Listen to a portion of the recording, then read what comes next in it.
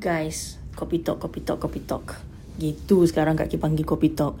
Kejap lagi kita orang akan buat sesi bersama dengan Eagle. Kita orang means aku dengan Aslina. Lepas tu kita orang ni tengah anxious macam nak mati. Anxious ni kau faham tak? Macam kau nak buat benda tu tapi kau takut nak mati.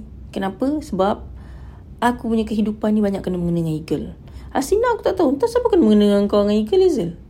Macam tak ada dah pula. Tak ada kena mengena. Kau nervous, aku lagi nervous. Kau nervous kenapa? Aku ikut kau. Kau tengoklah Aslina ni. Kak Ki nervous malam ni. Kak Ki tak tahu macam mana nak cakap dengan orang konsep Eagle ni.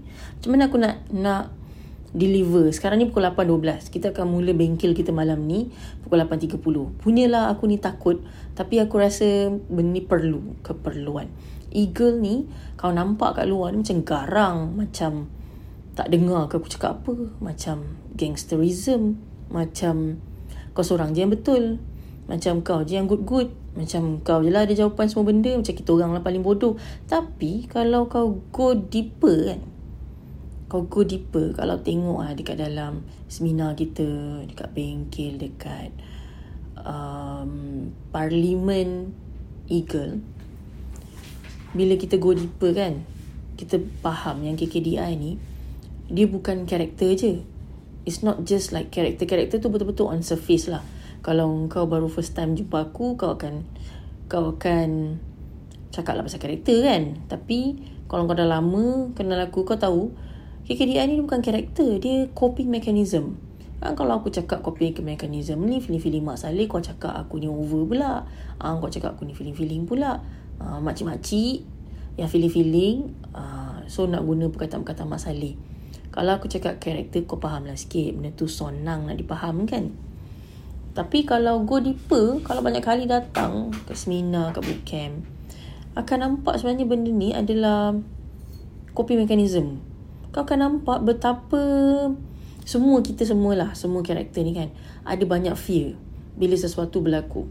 Tak kisahlah apa story kau, tapi body kau melalui experience ni dia akan buatkan badan kau auto respond ni dia dibentuk daripada kau punya surviving mechanism, coping mechanism. Orang ingat dulu aku ingat semua orang sama, babe. Aku betul-betul ingat semua orang macam samalah. Bila kau kena marah, kau nangis. Tak. Ada orang yang kena marah, dia marah balik. Ada orang yang kena marah, dia jadi batu. Ada orang yang kena marah, dia duduk terjelepuk je kat situ tak bergerak. Ada orang yang kena marah, dia ambil batu, dia baling balik ke orang tu. Dulu aku tak tahu benda ni tau. Tapi makin lama aku buat bootcamp, makin lama aku buat seminar kan. Berapa ratus ribu kan dah ambil kita punya test. Aku pergi luar negara pula buat dengan orang-orang kat luar negara. Kau faham konsep survival, konsep coping mechanism, konsep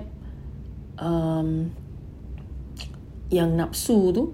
Bagaimana nafsu tu dia interpret daripada kau punya body experience. Benda-benda tu kau akan faham. Dan malam ni aku rasa kalau aku tak buat lah, ini kira first bengkel kita kan, Hazel?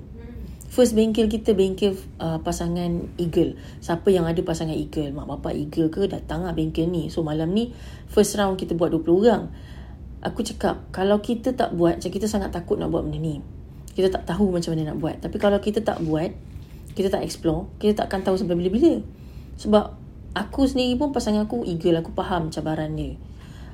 Korang pun mesti ada kawan-kawan Eagle, bos Eagle, kau faham cabaran dia. Dan nak mengatakan yang Eagle tu teruk unfair. Sebab mama lain pun teruk, Woody Woodpecker lagi teruk, Penguin pun teruk, Swan pun teruk, Honeybee pun teruk. Semua kita teruk. Macam mana ada manusia sempurna, babe? Kalau tak ada Eagle ni, banyak kerja tak jalan. So sekarang ni kita nak memahami apa sebenarnya dia punya coping mechanism. Satu benda ni aku faham lah sepanjang aku buat ni kan. Lagi banyak kau faham benda tu, kau punya perspektif akan berubah. So kau boleh terima kelemahan orang. Bila kau boleh terima kelemahan orang, kau boleh terima kelemahan diri kau sendiri. Aku ni dah macam ceramah dengan korang ke aku dah macam bembel macam-macam makcik? Aku ni kopi talk. Bila aku cakap kopi talk, feeling dia macam aku minum kopi kat depan kau. Ada tak kau rasa aku minum kopi kat depan kau sekarang ni? Ke aku feeling je? Ke aku seorang je perasan tengah cakap seorang ni? Macam ni lah member. Macam ni lah member. Macam ni. Aku cakap, engkau tak angguk, tak geleng, tak gelak. Kau cuba bagi expression sikit. Kau tak kau bagi tepukan ke? Kalau orang sebelah-sebelah tengok macam betul ke tidak perempuan ni bagi tepukan. Tak kisah, babe. Yang penting kau sedang bercakap dengan aku sekarang. Kamal ya Kamal. Dah lah kaki dah merepek ni. Lagi banyak kaki mumble sebenarnya. Lagi anxious ni sebenarnya. Lagi banyak aku mumble, aku cakap. Lagi gelisah aku, lagi anxious, lagi cuak, lagi gementar, lagi takut aku sebenarnya nak menghadap kelas yang pertama. Alright, wish me luck. Jumpa nanti. Bye.